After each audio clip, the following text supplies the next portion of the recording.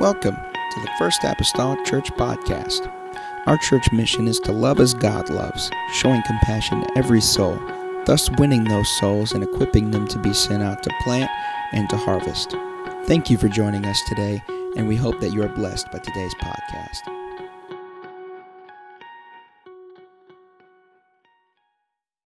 Corinthians chapter number 1. Going to read one verse of Scripture. Amen. We're glad to have Cassie's mom with her today, Tammy.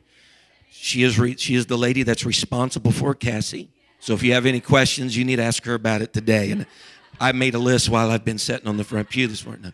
No, I'm just joking. We're glad to have her and Cassie, of course, today, this morning. 2 Corinthians chapter number 1 and verse 24.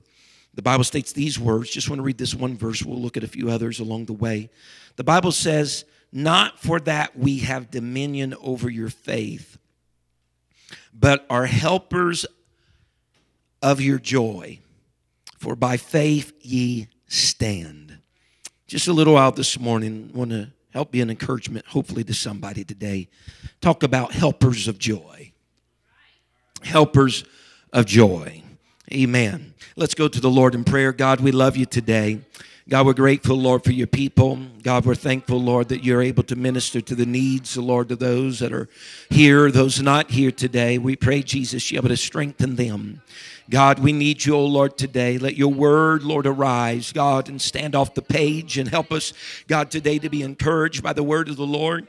We know, Lord Jesus, it will be a help and benefit, God, to us if we will allow it. In the name of Jesus Christ that we pray.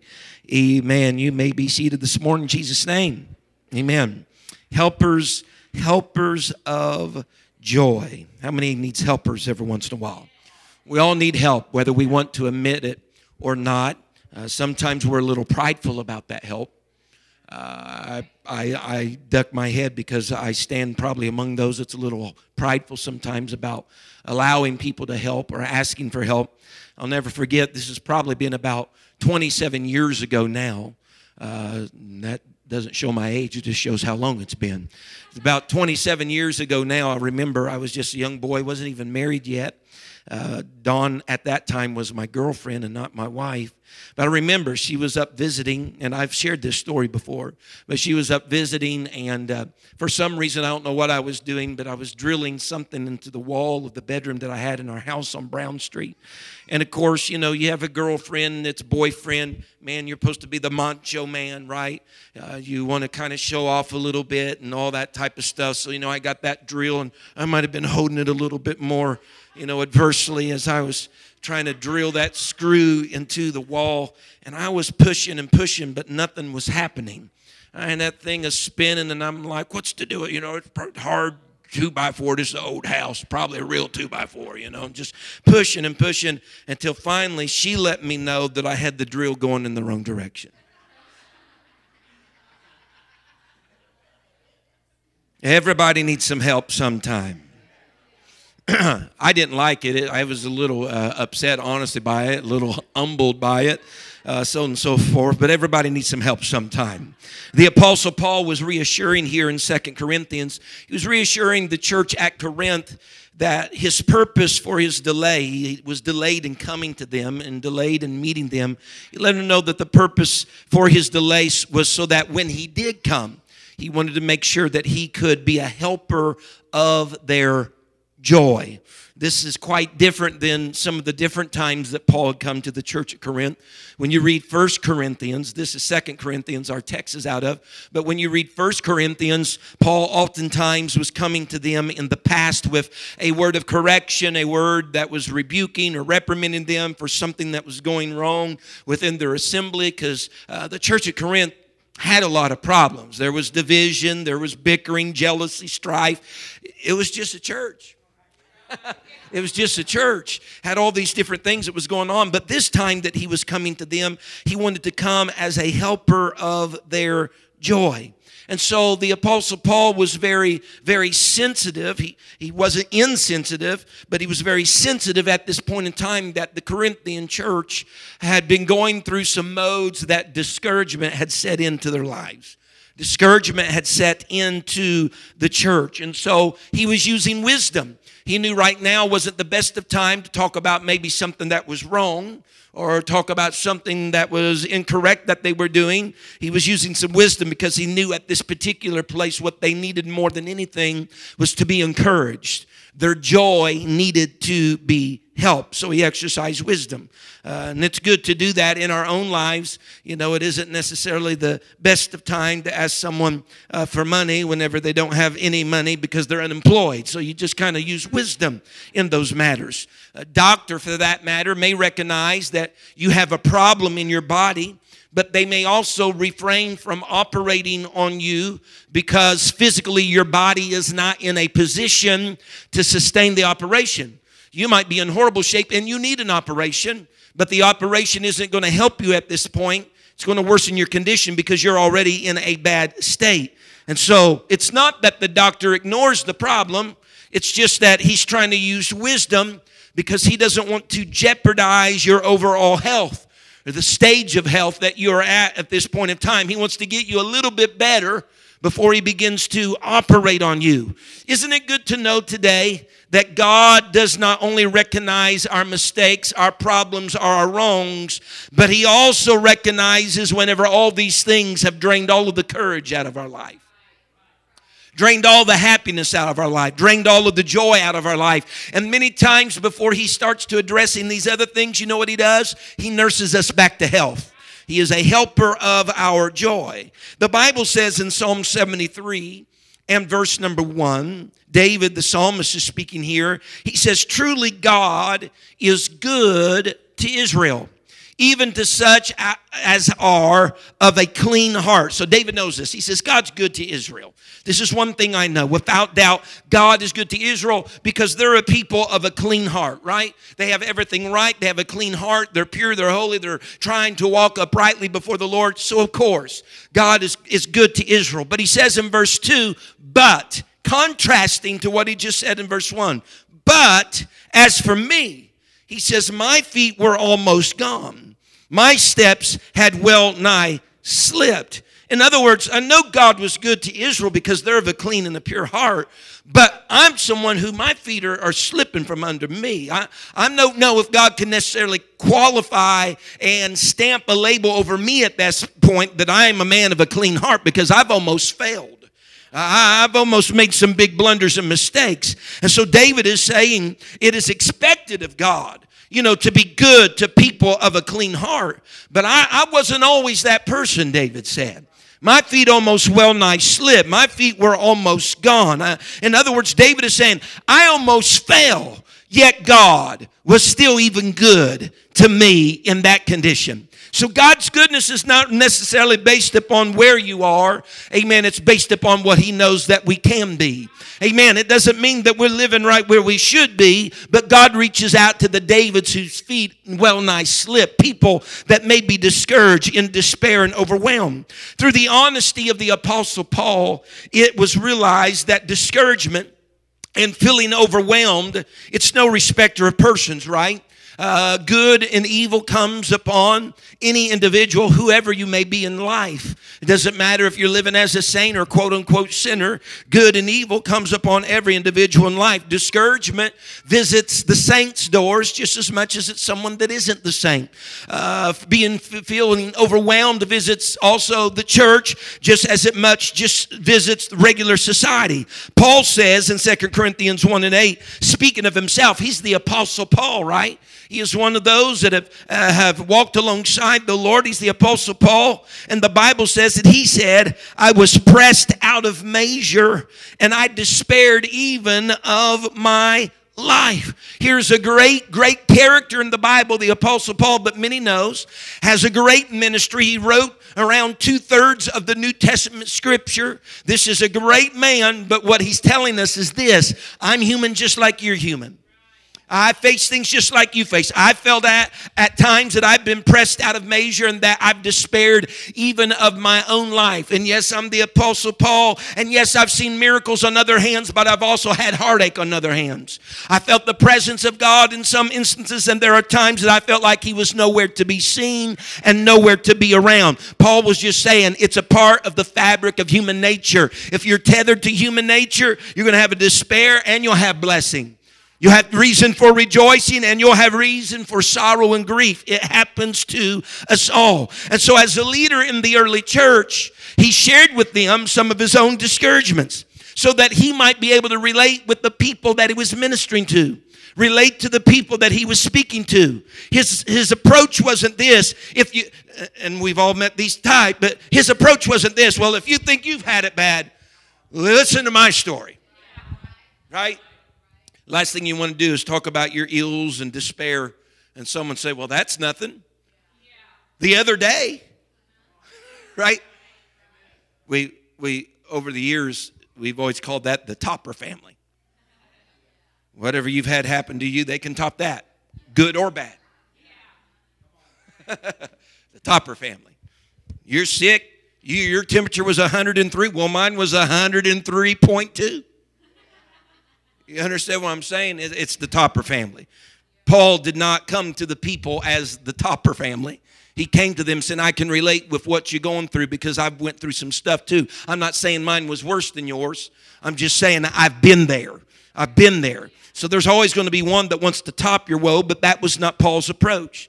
The Bible says in 2 Corinthians 1 and verse number 3, blessed be God, even the Father of our Lord Jesus Christ, the Father of mercies and the God of all comfort, who comforteth us in our tribulation or our testing, that we may be able, look at this, to comfort them which are in any trouble, by the comfort wherewith we ourselves are comforted of God. There is a principle here that I think sometimes we miss right here in the scripture. The Apostle Paul is telling us that God comforts us in our time of testing and trial and tribulation. God comforts us not just for the fact that we need comforted, but he comforts us so that peradventure in the future, we will be able to comfort someone else. It's easy to get selfish. Comfort God, I'm here, God, comfort. It's not just for you in that moment. It's for somebody else through you because you went through that moment, so that you might comfort somebody else. And so, as it's been in our lives, it seems, the idea sometimes is propagated that you can't comfort someone if you've not been in their exact situation. Well, I don't necessarily think that is exactly what is even being portrayed here. You may not walk the exact place that someone else has walked, so you might not be able to understand that exactly, but that doesn't mean you can't comfort. You may not be able to empathize with where they are because you've never exactly been there, but you can still comfort them. You can be a helper of their joy. It isn't necessary to be exactly where they had been in order to be a helper of their joy. The only thing that needs to have happened is that you've been comforted by God somewhere in the past to be able to be an instrument of comfort to somebody else in their future. Now, here's the thing.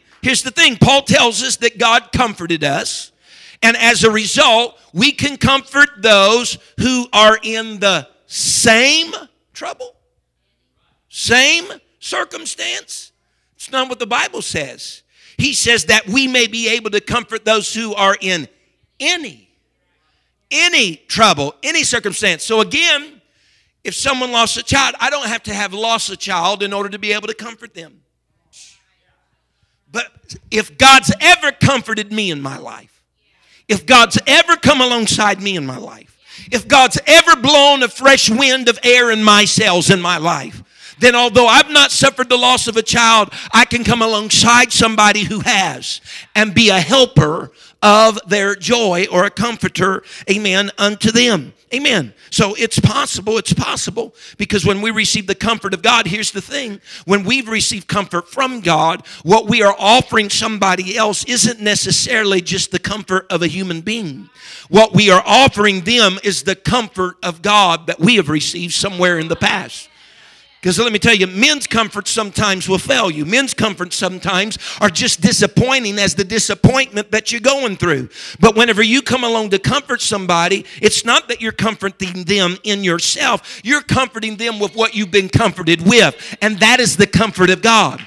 And God has the ability, as the scripture says, He can give a peace that passes all understanding. Amen. There's righteousness, peace, and joy in Him.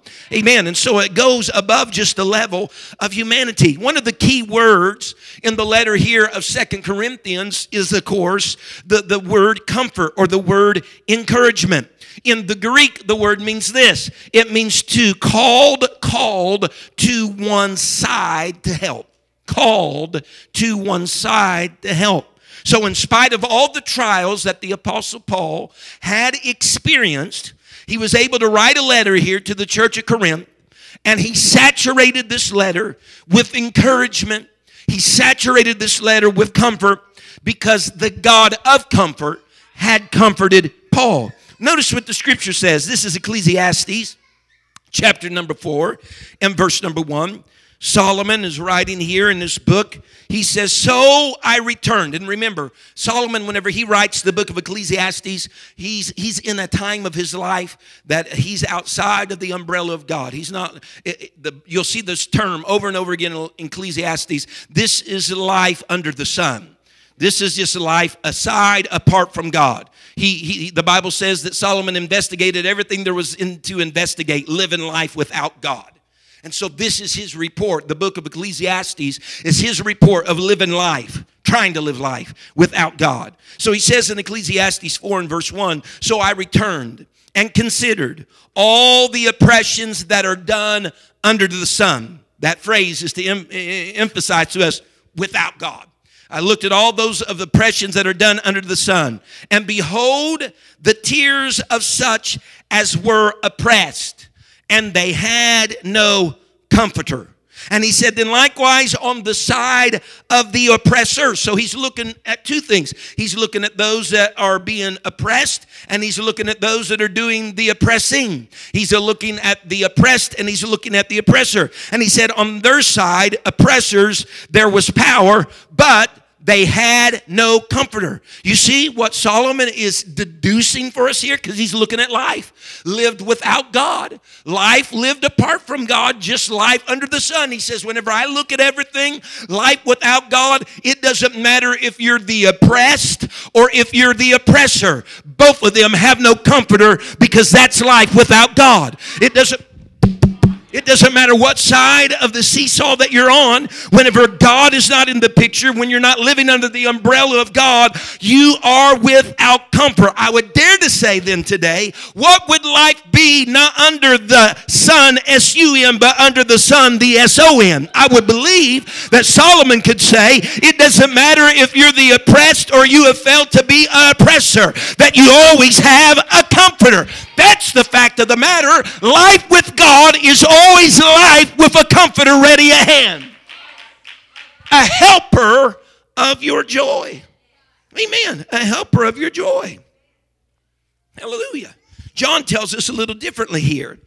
John, the Gospel of John chapter 14 and verse 26, he says, but the Comforter, which is the Holy Ghost, whom the Father will send in my name, he shall teach you all things and bring all things to your remembrance, whatsoever I said unto you. He said, the Comforter, which is the Holy Ghost, is going to be sent to you. It's going to teach you. It's going to do some things. Not only that, in literal language of the New Testament of John 14, that word comforter is exactly like the encourager or the comfort that's spoken of in Corinthians that we've been talking about this morning. It's that called to one side to help. It's that one that comes alongside you, the comforter is. See, Jesus was going to go away here in John 14. He says, but if I go away, I'll send you the Comforter. Amen, which is the Holy Ghost.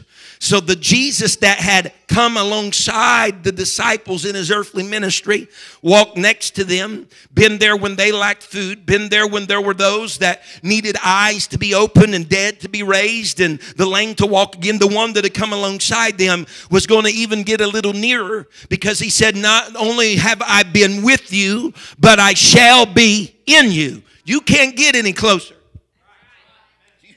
You can't get any better onboard comforter than the one who had been with them to be in them by virtue of the Spirit, the Holy Spirit, the Holy Ghost, amen, residing inside of them. Amen. But it can happen. Amen. And sometimes that's how as individuals, we are helpers of each other's joy. If you've received the Spirit of Christ, if you've received the Holy Ghost, you've received the Comforter. And so that's where the level of comfort goes beyond just human, but it enters the realm of I hate to use the word supernatural, I just call it spiritual. It enters the realm of the spiritual, amen, because that comforter that's inside of you is helping comfort somebody else. And listen, as a man, as humanity, words fail sometimes. There have been more times in my life, I can't tell you. Circumstances have come up in people's life, and I'll tell you, I've searched the crannies of my brain. What do you say in moments like this? I mean, what do you offer? I know for some, that's a very peculiar place to be put in with anything. Someone suffered a loss, it's like, you say, my condol. All these things seem just bland, right? They've been said 1,000 times by 1,000 people, and it's like, what help is that really going to offer? And words fail us. But whenever you have the Spirit of Christ inside of you as a comforter, it can offer something that words can't even offer. I'll never forget years ago as we were evangelizing, we were preaching over in Crofton, Kentucky, and we were finishing up a revival service there on a Sunday. It was probably one of the most difficult times in my entire life to try to help and offer comfort.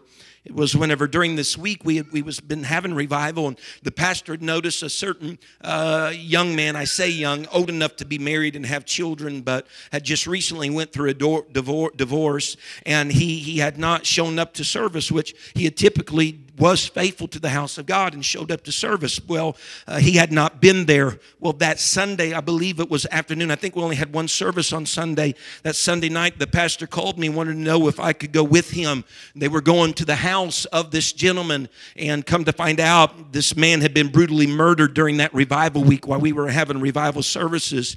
He had left behind a 2 or 3-year-old son. The son, that 2 or 3-year-old boy, was in the house when his dad was murdered. It was in the house.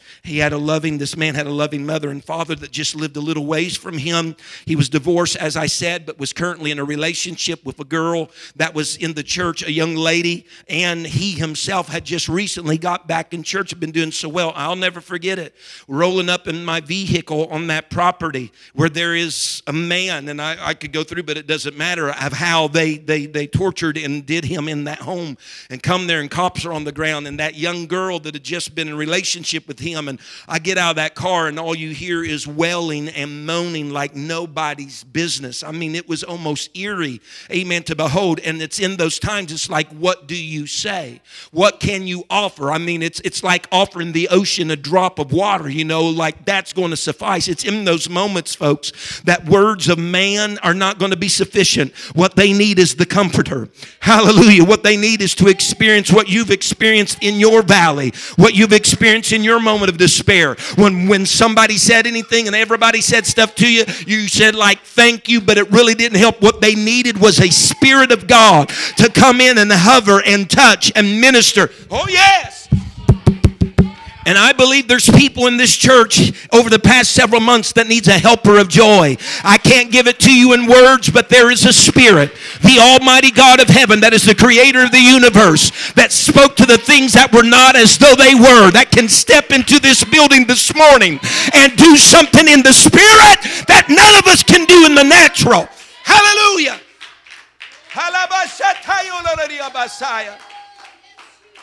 He's the helper of our joy to help somebody else with their joy. God is that comforter.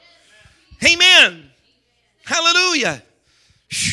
I'd not walked the road that those folks had walked, but I knew the comforter. I remember grabbing, my wife was with me. Well, at first it was just me and the pastor, but nonetheless, I remember grabbing that girl's hands. I mean, she is on the ground in the fetal position in the dirt, moaning and crying. And all I could do was pray to the comforter to do what he knows how to do. Because I couldn't do it. I couldn't do it. Paul told them, and please note this is important. Paul told them, one of the ways, and this is important for us, especially I think it's appropriate that we're starting family-focused prayer, and I'm saying this today. Paul told them one of the ways to be a helper of another's joy is by prayer. You cannot underestimate the power of prayer in a life. I've told you before, the scripture tells us to pray in the Spirit, because when we do so, we're praying about things that and praying in the Spirit is praying in the Holy Ghost. It's praying in a tongue that you wasn't taught or known. Whenever that happens, you're praying about things that you don't even know about. Amen. The Bible says, look at it, 2 Corinthians 1:11. This is Apostle Paul here. He says, ye also helping together by prayer for us, that for the gift bestowed upon us by the means of many persons, thanks may be given by many on our behalf. He said, ye also helping together by prayer. The word that translates helping together, used only here in the New Testament. And it's really composed of 3 words, quite interesting. It's helping with, under, and work. It's a picture of laborers, actually, if you would give it a mental image. It's a picture of laborers that are under a burden, working with each other to get the work done. Under the burden, working with each other to get the job accomplished. That's what helping together is. It's the with, under the load, in order to get the job done. And the Apostle Paul said, you do that by prayer.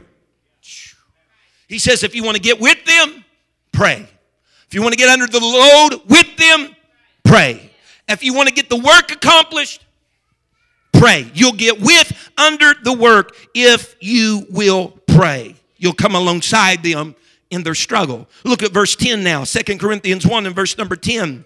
He says, who delivered us, he's talking about God, who delivered us from so great a death, and doeth deliver, in whom we trust that he will yet deliver us.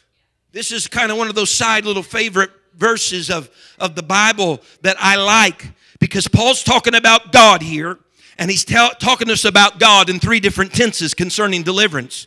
He tells us that God delivered us, that's in our past, and that he doeth deliver, that's in our present, and he tells us that God will yet deliver. He's talking about our future. He's talking about my God. He's telling me he was a deliverer, he is a deliverer, and he will be a deliverer. He's telling me he delivered you, he's delivering you now, and he will deliver you. Folks, if that isn't a helper of your joy, I don't know what is, to understand that if I step into disappointment tomorrow, I already got a deliverer tomorrow, and I got hope of his deliverance today because he delivered me in my past. God is a deliverer. He delivered, delivers, and will deliver. He is the helper of our joy. Amen. Woo. Nothing better knowing help's already in front of you. Deliverance comes different ways sometimes. Deliverance isn't, we get in our minds the way that deliverance ought to be. Okay? Let's get real serious and transparent for a moment. We're in a difficulty. We got the plan out in our head. This is how it's going to happen. Or this is the way I'd like it to happen. Right? Be honest. The deliverance doesn't always come the same way or the way that we think it ought to come. It's still deliverance. It's not just deliverance according to Paul McGee. And this is a really contrasting story here to show that deliverance isn't always the way that we want it, but it bears to share. Deliverance doesn't always come the same way. In Acts 12, you read of two apostles of the Lord. You read of James and you read of Peter, and both James and Peter are incarcerated for being apostles, for preaching the name of the Lord. They're both incarcerated, and no doubt they would both love to have some deliverance. Let me tell you that deliverance came to both James and Peter, but the way in which deliverance came to each of them was vastly different. James was delivered because he lost his head. They beheaded him. You're like, that sounds like that was bad. Well, he was delivered. I know we don't want to talk about those. You know, some people are like, well, man, I want to get my healing someday. Well, your healing someday might be your death. Sister Margaret, we've been to too many funerals together to understand God's deliverance has been just that for some people's lives. Their deliverance has been from here to there. But then the Apostle Peter, he was delivered from prison by an angel. Now, we all would stand in line and say, let the angelic visitation come for deliverance. But the end result is this, folks. In reality, deliverance came to both. Deliverance came to both, but in different ways. And so sometimes God may deliver us from our trials, and other times He may deliver us in our trials. Sometimes He may keep it from happening. Other times He may keep you while it's happening. Amen. Ultimately, though, deliverance and comfort come from God. All right? But there's times God wants to use us. Someone say me. God wants to use me as a conduit by which His deliverance is to work through someone. God still uses people. I hate to tell you, Christ, He left this earth. His flesh and blood is no longer here. We're not touching His literal body. But when you touch the church, you've touched His body. We are, Scripture says, the body of Christ, the church. We are the hands, we are the feet, all right, of the Lord. And so He still wants to do ministry through His body. That's His church. That's people. Take the case, if you will, of this man by the name of Lawrence Hanratty. He was named the unluckiest man in New York City. This poor fellow, he was profiled in the Los Angeles Times, was nearly electrocuted to death in a construction site accident back in 1984. For weeks, Lawrence laid in a coma with his lawyers that were fighting for his liability claim until one of his lawyers was disbarred, and then two of them died. Now, this is bad. Then Lawrence Hanratty's wife ran off with her lawyer. Listen, he's been you getting the picture now. This guy's been electrocuted. He's in the hospital. He's got three lawyers that's fighting over the claim while he's in a horrible shape. Two of them die. One of them is disbarred. And his wife's lawyer, they run off together. So you had a bad day. It gets worse. Lawrence lost his car in a terrible crash. After the police had left the scene of the accident, criminals came along and they robbed him. Then an insurance company fought to cut off his workers' compensation benefits. His landlord tried to evict him. He suffered from depression and agoraphobia, and he required a canister of oxygen for breathing and took 42 pills per day for his heart and liver ailments. Somebody's being encouraged already today. I feel it. I'm trying to help someone's joy today. But a city councilman in the city in which he lived took up his cause. Neighbors began to rally around him. And incredibly, Lawrence Hanratty summed up his life this way. This is his words and not mine. He said, there's always hope. And if I may just interject this morning, there's always hope when there is help. There's always hope when there is help. The Bible says in Ecclesiastes 4:9, and I referenced these, I believe, last Sunday night. But in Ecclesiastes 4 and verse number 9, it says, two are better than one, because they have a good reward for their labor. Verse 10, for if they fall, the one will lift up his fellow, but woe to him that is alone when he falleth. For he hath not another to help him up. Again, we look at this oftentimes in Scripture whenever the Bible uses the word if, and whenever the Bible uses the word when, right? If it uses the word if or if it uses the word in. The response isn't if you fall or if you're ever discouraged, but it's Basically, when you fall, amen. Look at it. He says, to him, but woe to him that is alone when. Now, the first one is if. It's kind of setting up the principle for us, but then it says, but woe to him that is alone when. It's not if you fall, or if you'll ever be discouraged, or if things will ever turn unfavorable for you, or if you ever have a loss, or if you ever lose a loved one, or if you ever lose a job, or if there's ever not enough money to pay the bills, or, you get it? Or if it's when. What that means is you're going to have something. Something's going to happen. Discouragement's going to take place. Disappointment's going to overcome you. But the thing is, if it's when you fall and are discouraged, you're going to need some help. You're going to need somebody to come alongside you. You're going to need a comforter. You're going to need an encourager. Everybody needs some help sometimes. And so Solomon was so adamant in Ecclesiastes, so adamant about this concept that he said, woe to him that is alone when he falleth. Because one can aid the other and lift each other up. Now here's the fact. And I've stated this, I know, before in this church or ministry. In essence, the Scripture does not, look at it now, the Scripture does not paint the picture that one falls and the other's still standing and he's the one that helps him up. That's not it. The Bible says when they fall. When they fall. Because it happens to us all. When they fall, at least if you have someone with you, you're both on the ground. I know. I like it the times that whenever Dawn is encouraged and up and uplifted and she's so cheery, and most people that see her outside of this think that she just bubbles with energy and all that all the time. Right, Cassie? Just, exudes all of that all the time. And I love it then when I'm down and she's up. But there are times she's down. I'll take a picture next time. There's times that she's down. It happens once a year. And I'm up. But woe unto us, it would be like when we're both down. Well, at least it's still both of us.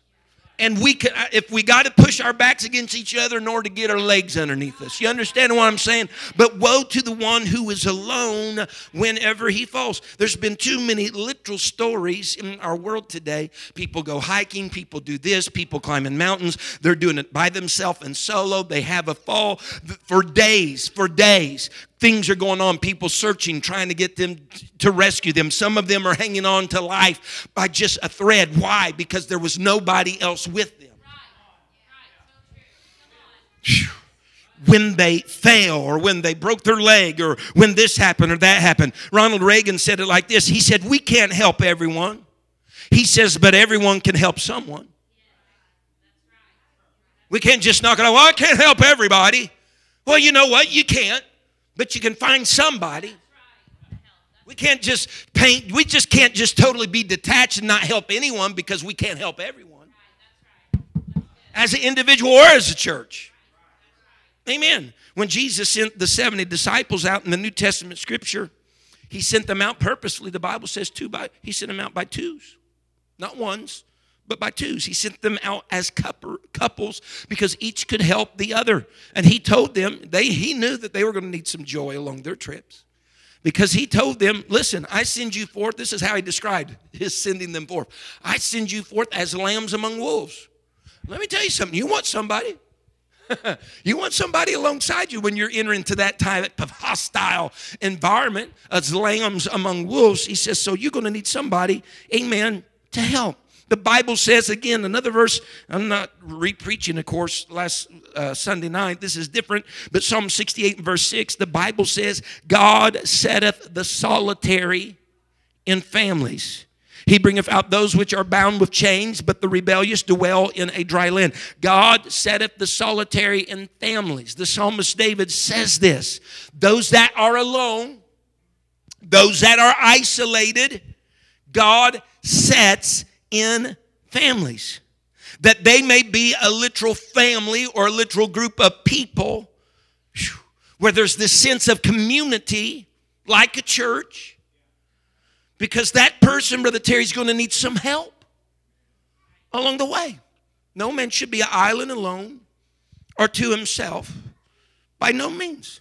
Now, consider what the early church would have lacked without helpers. If there was no help, if there was no helpers of the joy, consider what the early church would have lacked. Because the Apostle Paul, again, before he was Paul, he was Saul, he's a persecutor of the church, did all these things. But whenever he had his conversion, people took him in. There were still some that was like, we know who you were. We're not really sure about coming alongside you. But there were some that regardless of what he had done, took him in. Some such people, Romans 6:13 tells us, were these to Paul. Paul said, greet Priscilla and Aquila, my helpers in Christ Jesus. They were some that had taken Paul in. On Paul's first trip to Corinth, he met Priscilla and Aquila. That's a man and a woman, all right? Priscilla and Aquila, and labored with them as tent makers. That had been a trade of Paul. He still made tents and strung tents to help support himself. And he, after 18 months of being with them, and he left to go to Ephesus, another place, the Bible says that Priscilla and Aquila accompanied Paul even to that place. And after being there at Ephesus for a couple of years, Paul finally departs and goes to Syria, but he leaves these two, Aquila and Priscilla, behind. However, that isn't the end of the story of Aquila and Priscilla, because they are helpers of other people's joy. And that's just a ministry of theirs. They help other people's joy. The Bible describes that they are the ones who took a man by the name of Apollos, and they took him in. So they took Paul in, and at another time they took a man by the name of Apollos in. Apollos in Scripture was known as the man that he just knew the baptism of John the Baptist, but the Bible says that Aquila and Priscilla, they were the ones that explained to Apollos the way of God more perfectly. So they took what he knew, they invested in him, and they told him a little bit more about the way of God more perfectly. Now, this man Apollos, everybody doing all right? This man Apollos, amen, ranks right up there with the Apostle Paul in the Corinthian Scripture. Amen. Apollos becomes a very notable speaker for the Lord. As a matter of fact, if you remember the Scripture, the Bible says that Paul plants, who Apollos waters, but God gives the increase. And so the ministry of Apollos is very noteworthy, right up there with the Apostle Paul. But let's stop for a moment. All of this is really due in some fashion, in some way, because somewhere in the background, in the shadows, were two people, Aquila and Priscilla, that ministered and helped Paul's joy and ministered and helped Apollos' joy. These are great men out in the front, if you will, in the limelight, but that did not happen without somebody in the background that was helpers of their joy, comforters and encouragers to their moments of depression and discouragement. When nobody else wanted to take them in, Aquila and Priscilla said, we'll be there, we'll help your joy. And what does that do? That helped the overall body of Christ in the church through the ministries of Apollos and Paul. So our role of being an encourager and a comforter should not be overlooked, because it has great impact for the overall body of Christ. Moses, the Bible says in the Old Testament, another man, he needed some help. He was even quite forward about his speech just not being what he thought it could be or needed to be in order to go before Pharaoh and say, let God's people go. 40 years on the backside of the desert being prepared, and he's slow of speech. He knew what to say, he just didn't know if he could say it or articulate it well. He said, I have a lack of ability in order to say it. And the Bible says that there was an Aaron then that came alongside Moses to help be a spokesperson, a mouth. That's really what the Lord said. He said, Moses, Aaron's going to be a mouth for you. He's going to help you. And when we think of Moses, we're like, oh, the deliverer, raise the rod, part the sea, woo! But beside the Moses was an Aaron that was a helper in those circumstances. The Bible says in Acts 27, I'm trying to hurry, Acts 27 and verse 17, this is the great storm that Paul and the 276 prisoners on the ship got caught in Acts 27. The Bible says when they had taken up Things are so bad, they're throwing things they even need overboard. The ship is caught in a storm of Earl Clyden. The Bible says it was a bad storm that was rocking the ship. They're throwing stuff out that they even might need, food and stuff. And the Bible says when they had taken up, they used helps, undergirding the ship, fearing lest they would fall into the quicksand, strake sail, and so were driven. These helps that the Bible speaks of on the old time ships were actual, almost like huge cables that would be wrapped from one side of the boat underneath the hull of the boat down under to the other side of the boat, almost in a ratchet type fashion. They would ratchet those until they held all of the individual members of the ship tight, not allowing water to come in or them to break apart. He said, we're taken up in a storm, but thank God for the helps that wrapped with us, under us, alongside us, that kept everything together even in this great storm of life. Amen. So I want to reassure someone today, reassure the helpers of another's joy, that each of you, somewhere along the way, you've been burnt. Sometimes you've been taken advantage of, right? Sometimes your help's not been very appreciated. You was like I was when I was pushing in on the drill and she told me it was the wrong way and I kind of snapped at her. When someone tried to help. You've all had that. But let not that cause you just to step back and say, well, they're just on their own. I've said this many times, and my wife knows this.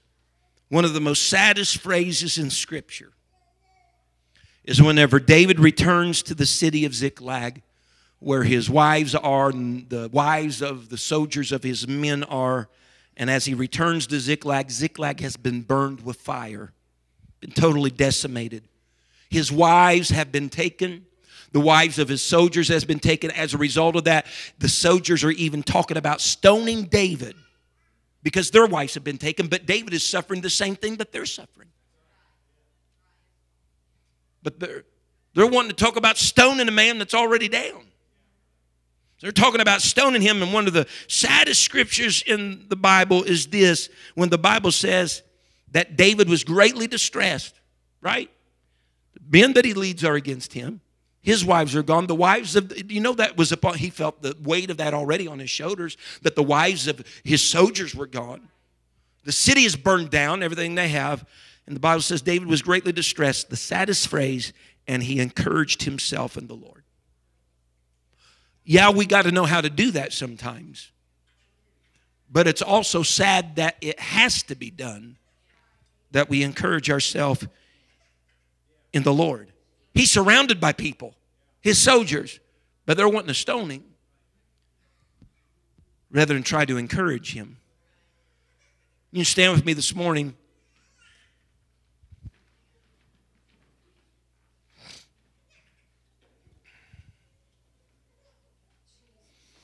Jesus, so please don't write off, because there's times you're going to be the helper of joy and it's not reciprocated, or they snap at you, or their pride won't allow them to just even say a simple thank you. All right? Don't let that make you disengage, because Jesus looked into the eyes of several that he had helped. Looked in the eyes of several that he had helped. There were people that came to the Garden of Gethsemane to apprehend him, who were people that he had helped. They're coming with their sword. They're coming with their stave. And yet he had helped them. Let's put it in plainer terms. You realize there are probably some of those soldiers, some of those men that walked to that garden that day to apprehend him, that would have not been able to walk had he not healed them of their lameness to allow them to walk. Others of them probably should have been cold in the grave, but he sustained their life. He helped them. And yet in spite of all these things, and he knew these things were going to happen, right? Because he's God manifest in the flesh. He had the foreknowledge of all this. He knew all this was going to happen. Yet he helped nonetheless. Knowing that in the future they were going to do this. He helped nonetheless. And perhaps this is why. This is a quote from Martin Luther King Jr. And perhaps this is why. And perhaps this can be the springboard for your own why. The first question which the priest and the Levite asked, speaking of the Good Samaritan story, the first question the priest and the Levite asked was, if I stop to help this man, what will happen to me? Said, but the Good Samaritan reversed the question. If I do not stop to help this man, what will happen to him?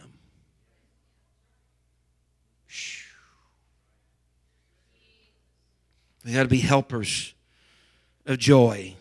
It's not about what's going to happen to me. It's about if I don't, if I stay my hand, if I don't show them the comfort that God has shown unto me, then what may happen to them? We bow our heads all across this building today. God is such a faithful, dependent helper of our joy.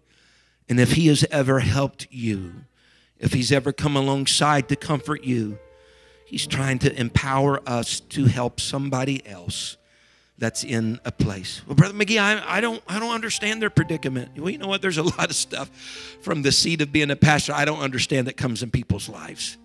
But that doesn't keep us from trying to be an encourager. Keep us from trying to be a helper of someone's joy. If you're here this morning, and perhaps you can be in two different places today. You might be the one being oppressed, or you might be one that's trying to keep the hands of the one that is oppressed uplifted. God is able to this morning to empower each one of us. Whether we are the oppressed or the one that's trying to help the oppressed today, he is here. Let us come alongside one another. Let us get under, along, and help us to accomplish the work together. Hallelujah. Brother McGee, how can we do that? I said again, Paul said it very clearly. One of the ways in which we help, we need not to underestimate, is just through the power of prayer.